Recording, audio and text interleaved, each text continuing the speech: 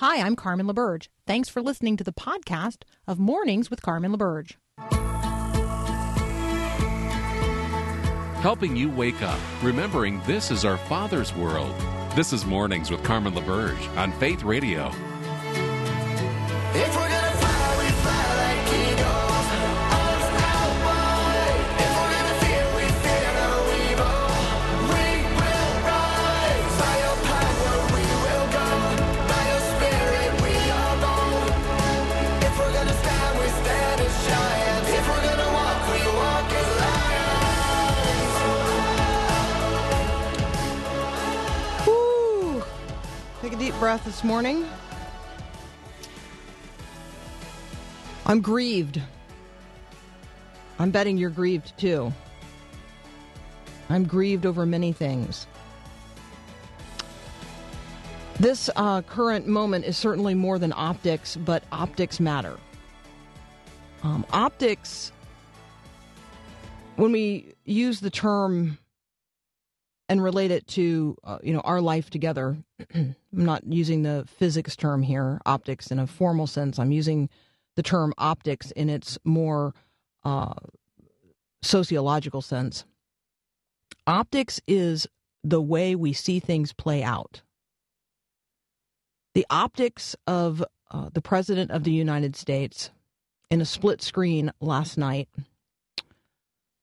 striding across Lafayette Square and then holding a Bible aloft in front of a boarded up, burned St. John's Church, while on the split screen, the protesters who had just been forcibly cleared from the square using tear gas and rubber bullets wept and washed the tear gas from their stinging eyes with water bottles.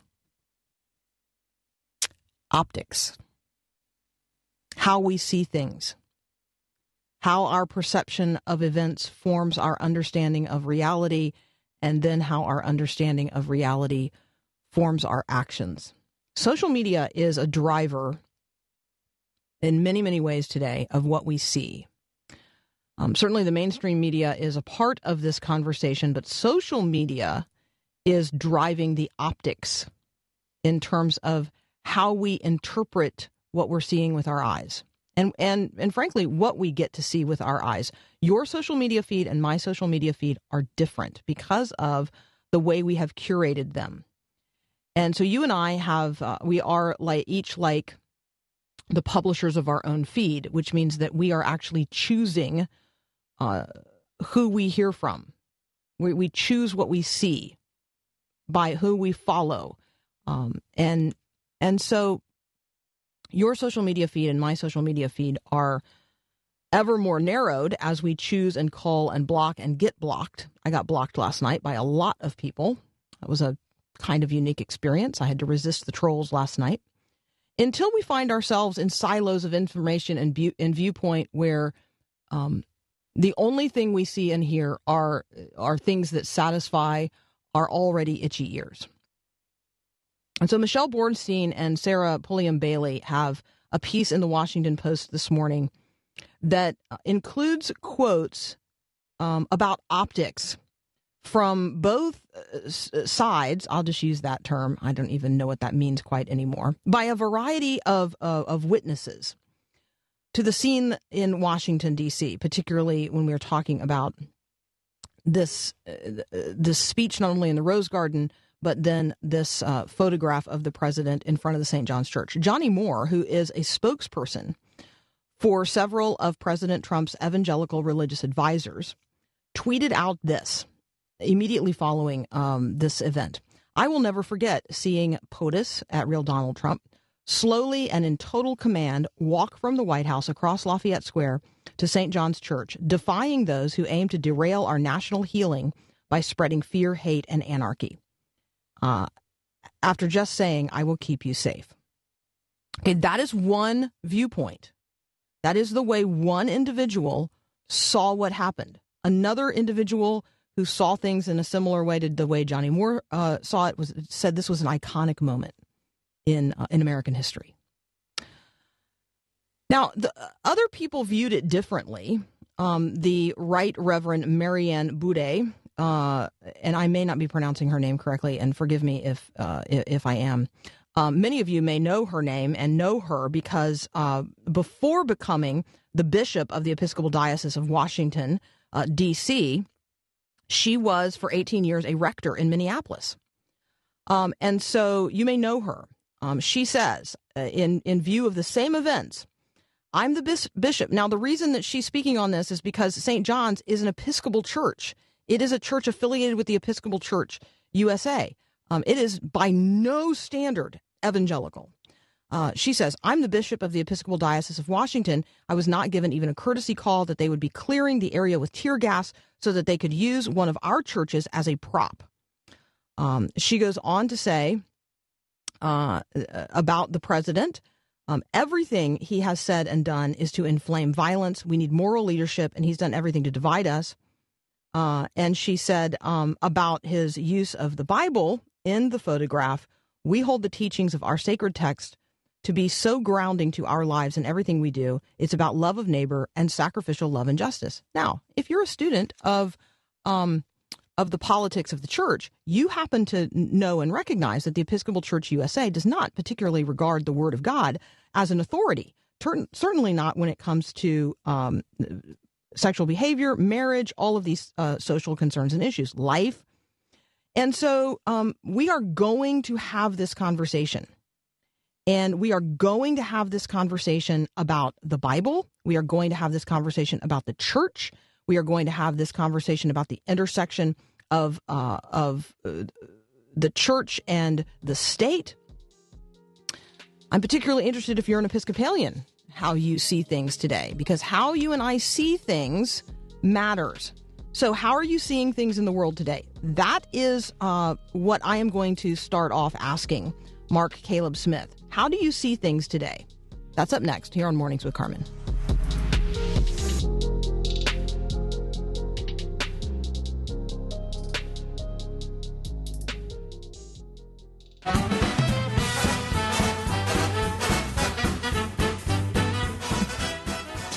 Dr. Mark Caleb Smith joins me now from Cedarville University. Mark, I want to start this morning with the question, how do you see what's going on in our nation right now? Well, Carmen, I have children at home ranging from 9 to 19 years old. And yesterday evening, we were sitting around finishing up dinner, and my son, who's pretty active on social media, he's 19 years old. He comes in after dinner and says, "Oh, it sounds like President Trump just declared martial law." And so I'm like, well, okay, let's try to investigate this and talk. And so I started looking and saw the speech and started talking to my younger children. And my 11-year-old daughter, not the youngest, but she says, does this mean we're going to have a war? I was like, well, it doesn't mean we're going to have a war. So the way that I'm looking at this right now is from the perspective of a father of 5 children who are living through very tumultuous times that they really are struggling to understand. And I'm a PhD in political science, someone who studied religion and politics for more than half of his life now, it seems like. And I'm struggling to understand it as well. So it's a fluid situation. It's a mess in a lot of ways. And as someone with my background and my discipline, seeing the president go to that church and hold up that Bible, that certainly resonated in a way with me. And you were saying before the break that how you come into this situation is probably going to define how you see that picture of the president with that Bible. And for me, it's very difficult to see what I would say is the Word of God used in what appears to me to be a campaign prop, effectively. For others, they see that, and they see that as an affirmation of their beliefs. They see that as a president who's willing to fight on their behalf to maintain their faith.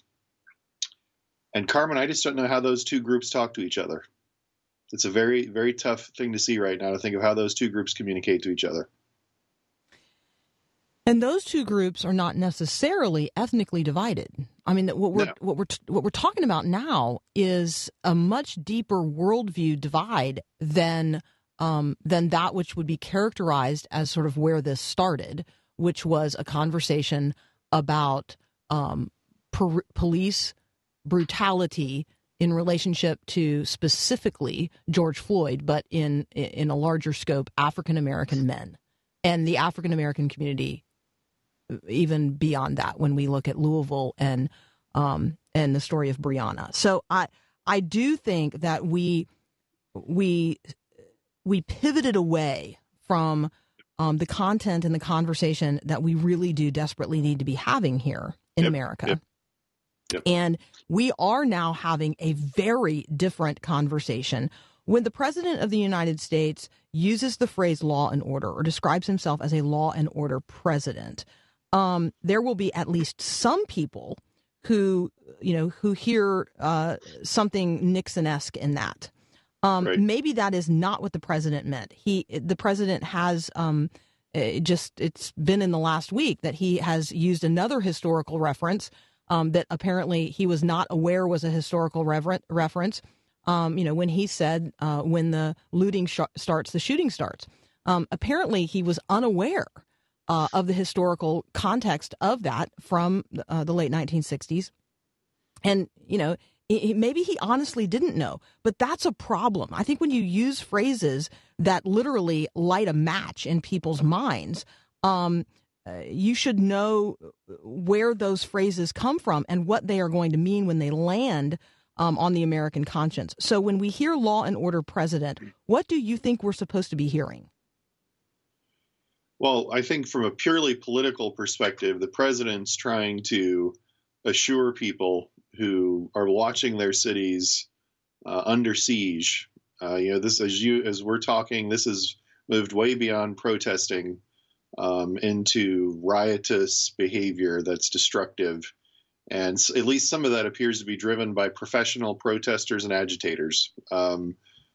People who aren't there to protest for George Floyd, but who are there to cause chaos and damage and to destroy.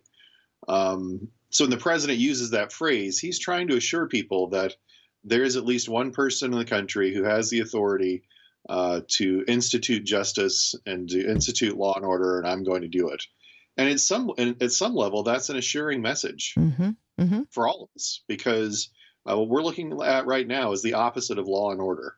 At the same time, the president of the United States has such immense power over the military, over federal law enforcement officials, that the unleashing of that power in an indiscriminate way or in a way that's counterproductive could simply light a match in this situation in a way that we can't recover.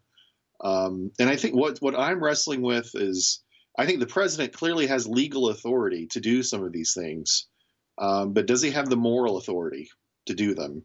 And that's where President Trump has been struggling over the last several years. Can he unify the country in a way that would show this use of force, would assure people, even who disagree with him, that he's using force appropriately and he's really trying to salvage a difficult situation. That would take some level of moral authority. He's going to be challenged over the next few days to see if he can put together enough authority to assure even his harshest critics that he's doing the right thing. All right. When we come back from the break, I'm going to ask Mark this question. What is the Insurrection Act, and what would allow the president to do? Because what your 19-year-old son heard or thought he heard, right, it sounded to him like the declaration of martial law has to do with federalizing the National Guard, at least at some level, and using the U.S. military potentially here on U.S. soil, which is just hard for a lot of Americans to even imagine. So that question up next, right after this very brief break.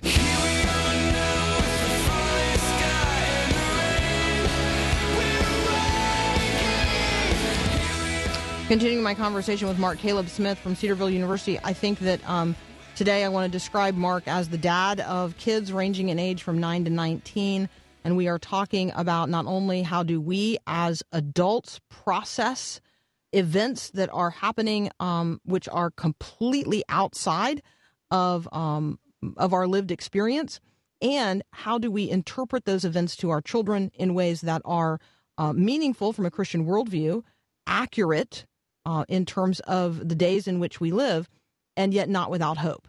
And so, Mark, let me just ask this. What is the Insurrection Act? What would it allow the president to do? And why am I asking that question in relationship to a conversation about federalizing the National Guard?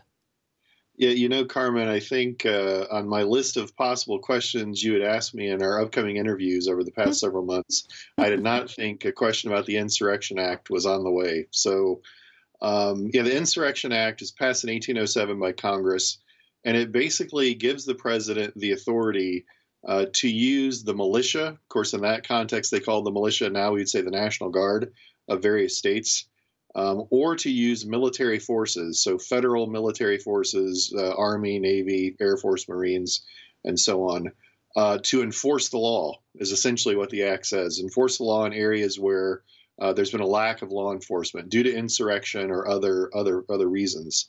The act was amended in 2006 to allow for presidents to use it in broader situations, including things like natural disasters, epidemics, which sounds familiar, and other events that kind of lead to this sort of lawless kind of environment. The act, the president, in order to use the act, the president has to notify insurgents, however we want to define those people, that enforcement's coming, and it's coming with the military, and they have a given amount of time to disperse.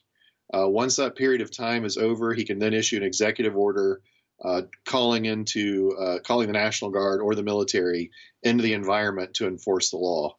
The president has this power, and I think this particular situation actually is pretty close to how the people who wrote this act would have thought the president might use it. And so a lot of people today are going to be arguing the president doesn't have the authority to do this, doesn't have legal authority, but I think the Insurrection Act actually gives him the legal power to do it.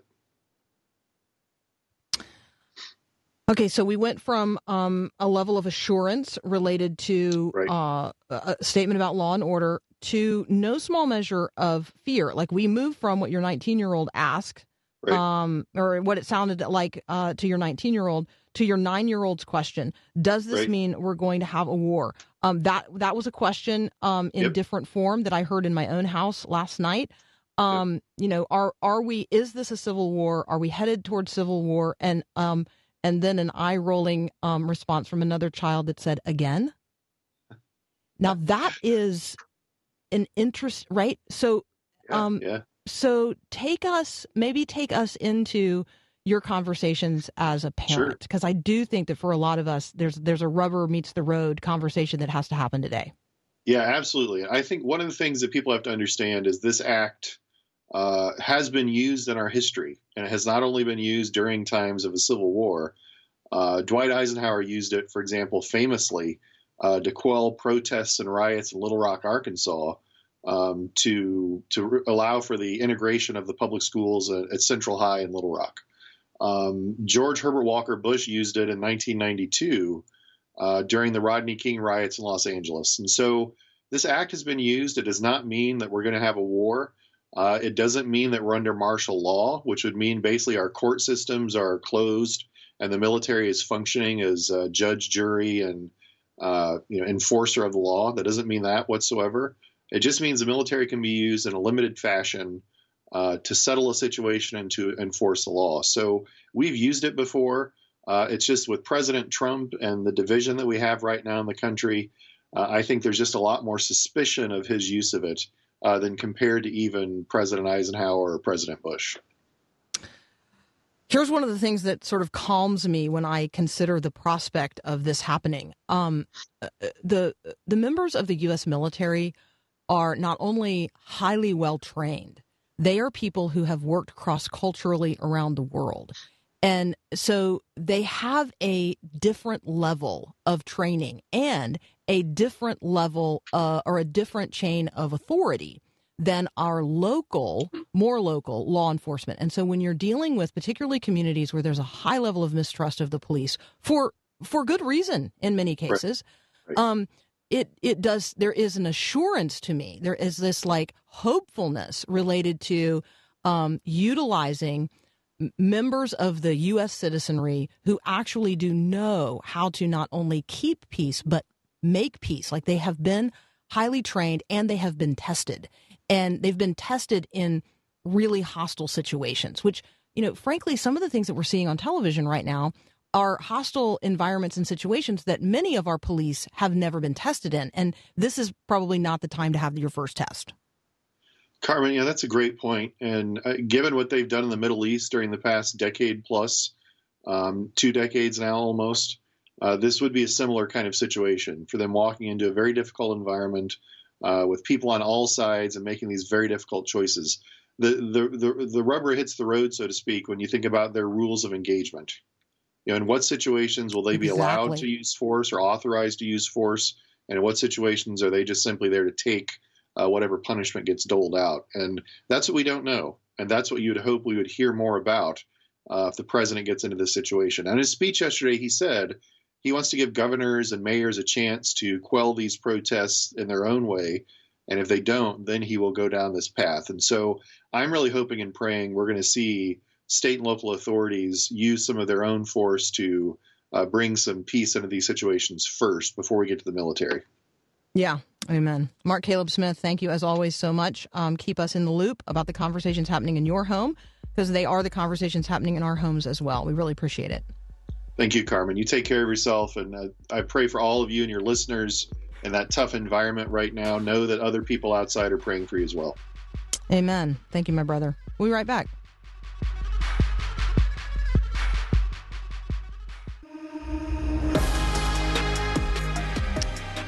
What's going on in your city right now? How do you see what's going on in your city and in our nation right now? If your pastor is white, how is your pastor responding, and how is he leading your congregation to respond? How are you hearing that in the midst of just the very loud cacophony of news coverage right now? What are pastors saying, and how are they addressing not only the issue of racism, but now unrest and riot? That conversation up next with Minneapolis Pastor Jason Meyer. We'll be right back.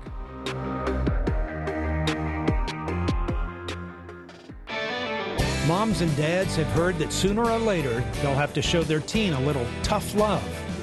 But what exactly does that mean? Hi, I'm Mark Gregston with Parenting Today's Teens. Tough love isn't making her suffer consequences or holding her to a strict set of standards. That approach is actually pretty easy compared to what I believe it really is. Tough love is loving your teen when she says she hates you, when she violates the very core of what you're all about, when she's intent on going against what you've taught her, and when she purposely pushes you to your limit and beyond. I know it's tough to love someone who's acting like that, but trust me when I say your long-term reward will be worth the effort. So here's the question. Ready to use some tough love? Mark Gregson has more wisdom for parents available online at parentingtodaysteens.org. Again, parentingtodaysteens.org.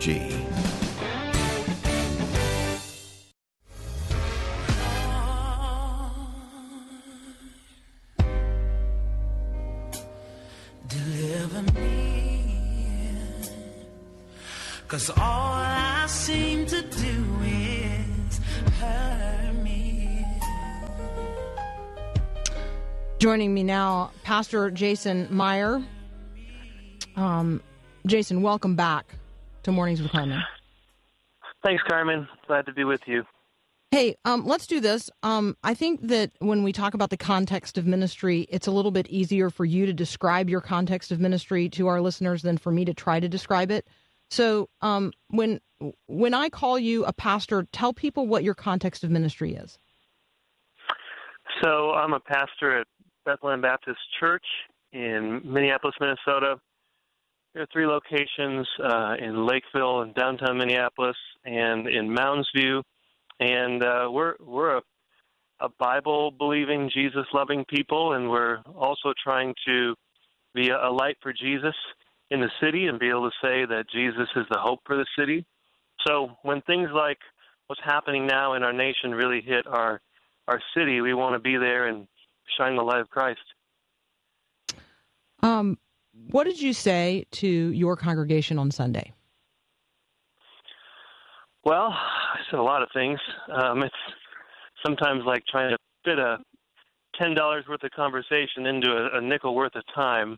Basically, what I told them was, here's what you say when suffering is great. According to Job chapter 2, you say nothing. When Job's 3 friends came to him, there was silence, but it was a certain kind of silence, a certain kind of silence that speaks volumes. They saw all the evil that had happened to him, and so they made an appointment to show him sympathy, and they wept with him, and they sat in solidarity with him 7 days and 7 nights. So I said, when suffering is great, you have to see the evil, you have to show sympathy, and you have to sit in solidarity. And that has to happen before you rush to say something. Because oftentimes when we rush to say something, we subtly take the attention away from the sufferer and put it on us and our words. And so in this current situation, I said, let's look at what's in front of us. We have to lament. We have to lament the evil that we see and the suffering. And there's so many things to lament right now. We have to lament the fact that over 100,000 people have died in America because of COVID-19. And there are senior citizens especially that are in nursing homes and care facilities, and they're dying without anybody to touch them. We have to lament that. We have to lament the fact that the work of generations of people is going up in smokes in the matter of mere moments. We have to lament the fact that there are people out there right now that think the message can be love God and rob your neighbor, or looting. And we have to be able to say that anarchy is not the answer. We have to be able to say that the anger of man doesn't bring about the righteousness of God. You can't overcome evil with evil. We have to be able to lament all the rioting and the looting and the dying, but we also need to be able to say, not only is it easy to say rioting's wrong, sometimes we're slow to say racism's wrong. And I said the main thing that we're lamenting is to have the moral discernment to be able to look at the rioting and not forget and ignore what sparked the rioting. Because for us, in our context of ministry, as a church that's predominantly majority culture, it's easy for us to be able to look at what happened to George Floyd, to watch the video, and to say that was wrong. And hopefully we do. It's like the big E on the moral eye exam chart. It's wrong. But we can't join a lament like that unless we repent of our complicity to not speak up and stand up in solidarity with our African American brothers and sisters, because when we lament with them, we see a video and say, that's wrong. They look at that video and say, that's our story. White knee on a black neck, that's our story.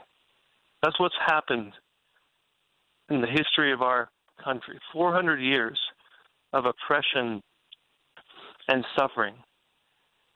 So it's a mighty long lament that you're joining at that point. And it's just important for us as a church to be able to say we're an image of God people.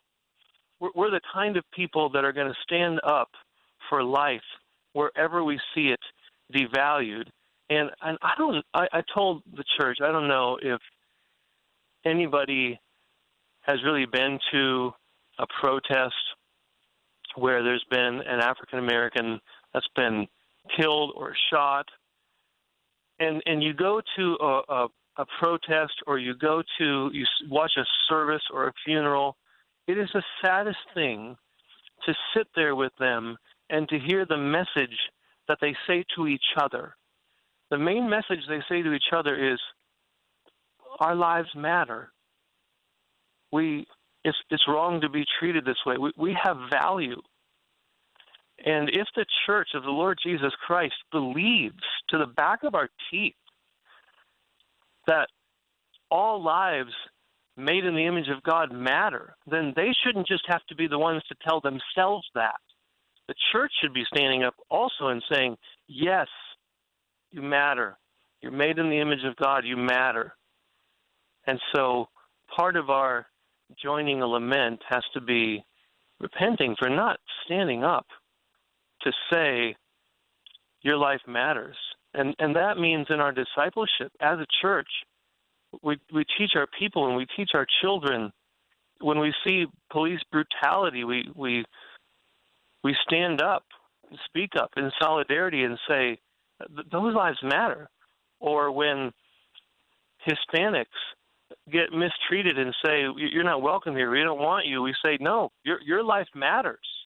Or when Asian Americans are mistreated now and slandered and say, go home, we don't want you, we stand up and say, your life matters. And especially in the church, it's not just the sacred life of human life, but the infinite value of Jesus' life that really binds us together.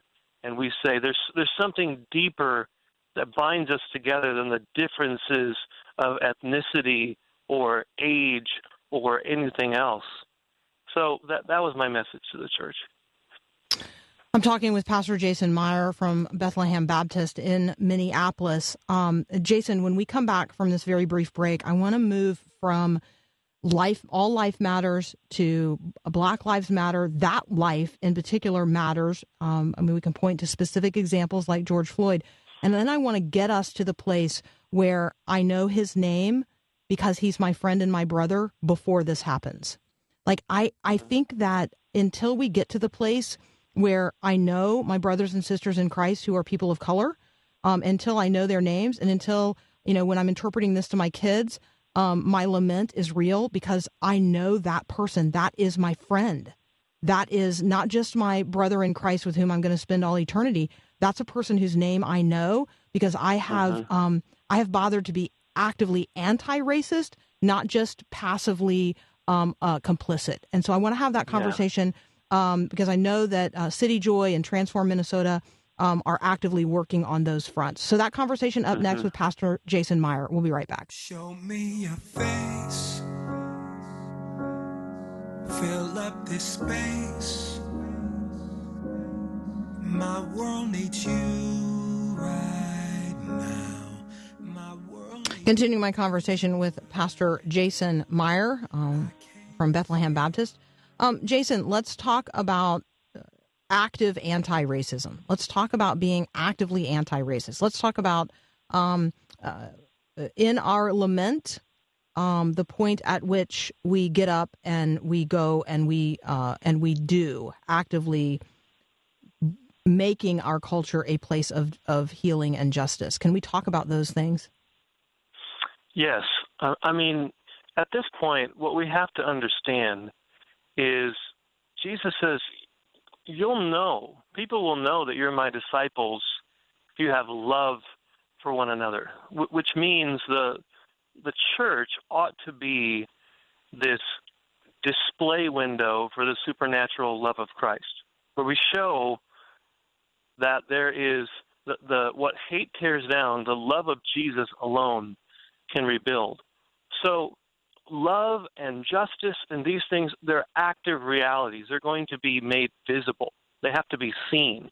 And so, for example, when there's rioting and mass destruction, our church helped organize something called Support the City, where we get volunteers to come up and clean, sweep out, get the glass out of there, sweep up, and we did a pop-up grocery there on Lake Street where communities were just devastated.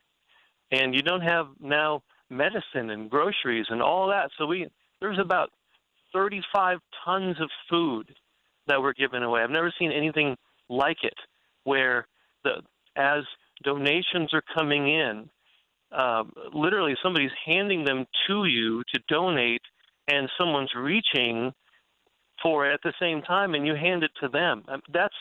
And there was an African-American man there, and he just started bawling in front of me and said, "Nobody cares for us.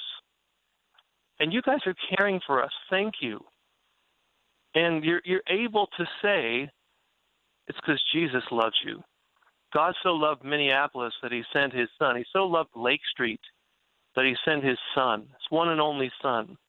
So what we're doing there is we're showing active love, not passive, silent, complacent. We're praying, really. To be actively anti-racist means to be pro-loving, proactive with our love, being able to show that we care, being able to show that these lives matter, and especially when you get to know them, especially when you're actually there in their lives for the long haul. After the hashtags have faded and the protests are gone, you're there for the long haul to rebuild it. So in Support the City, like this 3-phase thing we have, we're saying, okay, there's emergency needs like a pop-up grocery, because the grocery stores, they don't exist right now. So we're having to be that emergency service.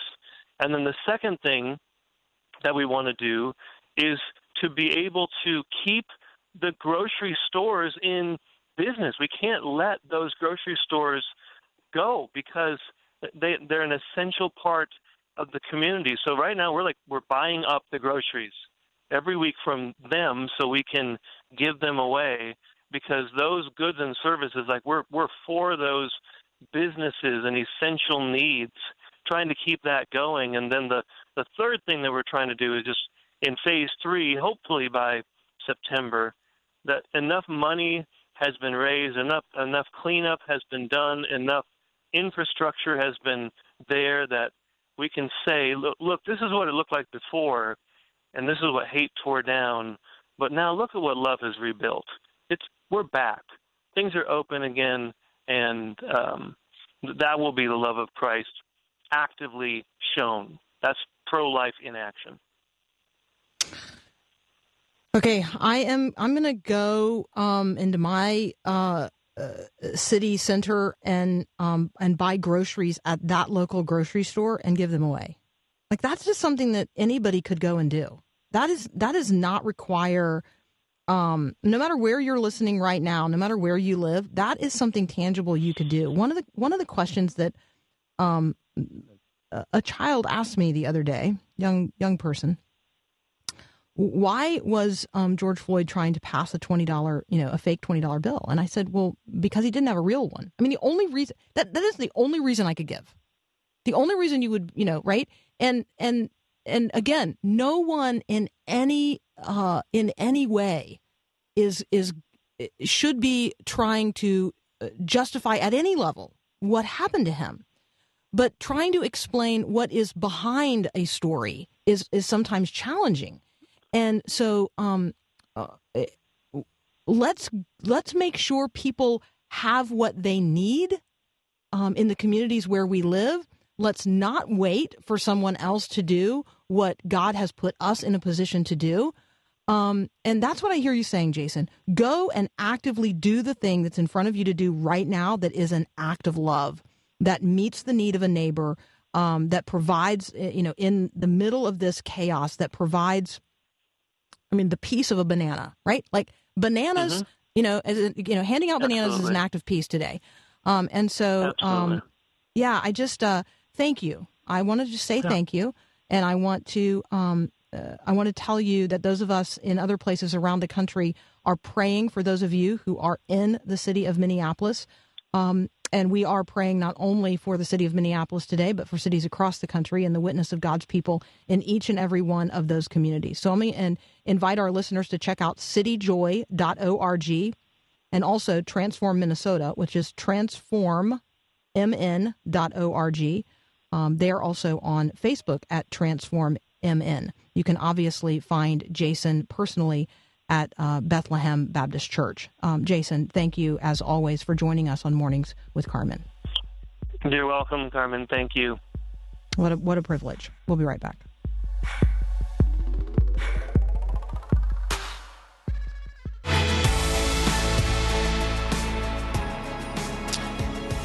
Okay, Job chapter 2 is where I am going to encourage us all to sit this morning for a while.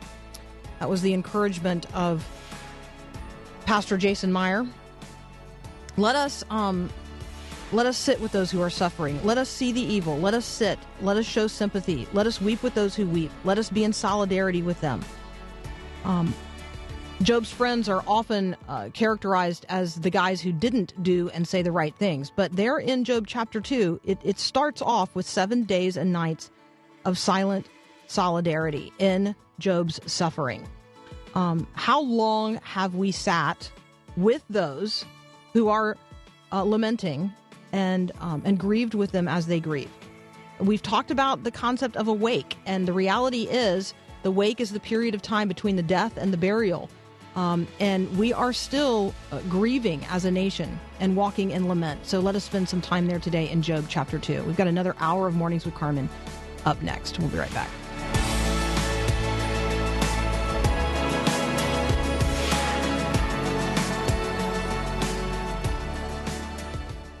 Thanks for listening to this podcast of Mornings with Carmen LaBerge from Faith Radio. If you haven't, you can subscribe to automatically receive the podcast through iTunes or the Google Play Music app. That way, you never miss an episode. It's also available anytime at myfaithradio.com.